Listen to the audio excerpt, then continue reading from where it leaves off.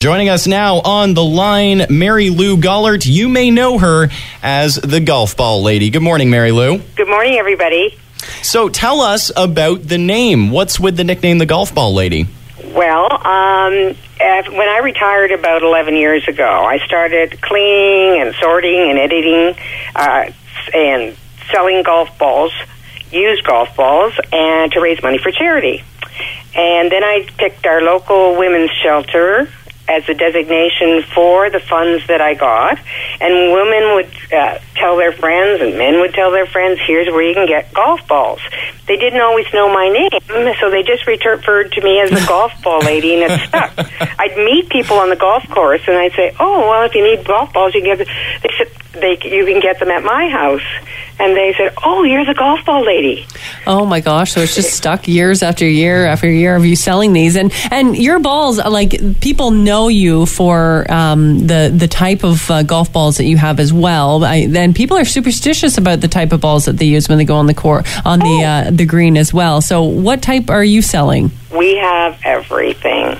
We sell premium balls. We sell water balls. Some people don't know what water balls are. When you get to a bad area on the golf course where you might lose your ball, often people take out an old ball or a scuffed ball that they don't care if they lose, and then they use that one. Okay. So we have every kind of ball that's imaginable, and we don't have them all the time, but we get balls every week. So we have a new website. People want to buy golf balls to support the children's fund at my friend's house in town. Then they should go to the website regularly and check out what's there. So why did you start the children's fund at my friend's house? Well, I was happened to be golfing one Labor Day weekend, right after Labor Day weekend, at one of the courses locally, and I was paired up with a lady from Midland who was a social worker for their women's shelter there.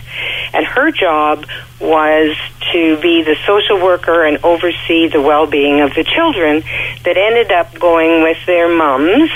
When mums sought shelter from an abusive situation, they went to the shelter. Mm-hmm. And I used to be a school principal, so I was aware that sometimes teachers would send letters home saying these are the school supplies that you need. And actually it says in the Education Act that the school board is supposed to provide everything a child needs for school. However, a lot of people don't know that. I said, so what does a mom do if they happen to come to the shelter and they'd get one of these letters?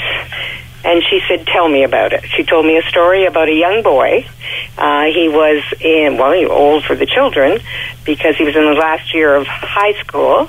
He was smart. He was in an advanced level math class. And on his first day of school, after going to the shelter on Labor Day weekend, they told him in math class that he needed a $70 scientific calculator. And I said, what happened? She said he dropped the course. Oh, heartbreaking. I said, oh, no. I said, that's wrong. Mm-hmm. So I immediately called Allison Fitzgerald, who is the executive director at our local shelter. And I said, tell me, Allison, has this kind of thing happened? She said, all the time there are things that the children are used to having in their normalcy, and suddenly they're with their mums, and everything is changed. Mm-hmm. Some of the mums do not have, they're in abusive situations, do not have access to the family funds. So they come there without any financial support. And they are funded partially, or a great portion of it, by the government.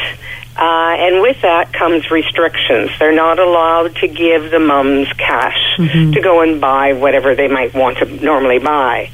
And they also have to do fundraising to match the government revenue that's given to them. So she said, we can't take money out of our funds and give it to the mom, even to go, I asked, to the dollar store to buy a birthday present for a child, or if a child was invited to a birthday party, they couldn't give them $1.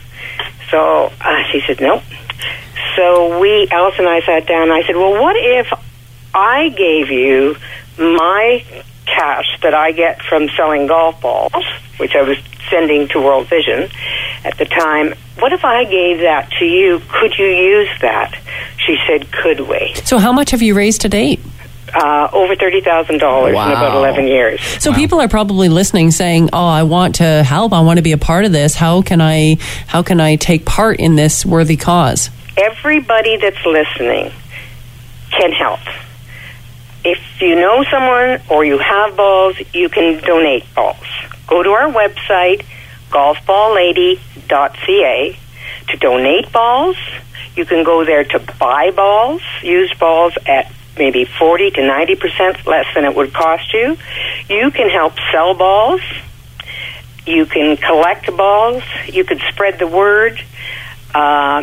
You can actually donate money directly through our website. There's a link to my friend's house where if you want to support the whole thing, the whole house, you can. And actually, somebody suggested we look for even a sponsor, someone that may not know any golfers, but you could find out who golfers were. You could ask your relatives, you could ask your neighbors if they know anyone, and if you directed them to the website golfballlady.ca, they would be able to purchase balls, or there's a button you can push to contact us to donate balls.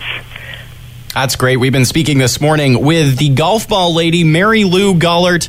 Once again, Marylou, that website is?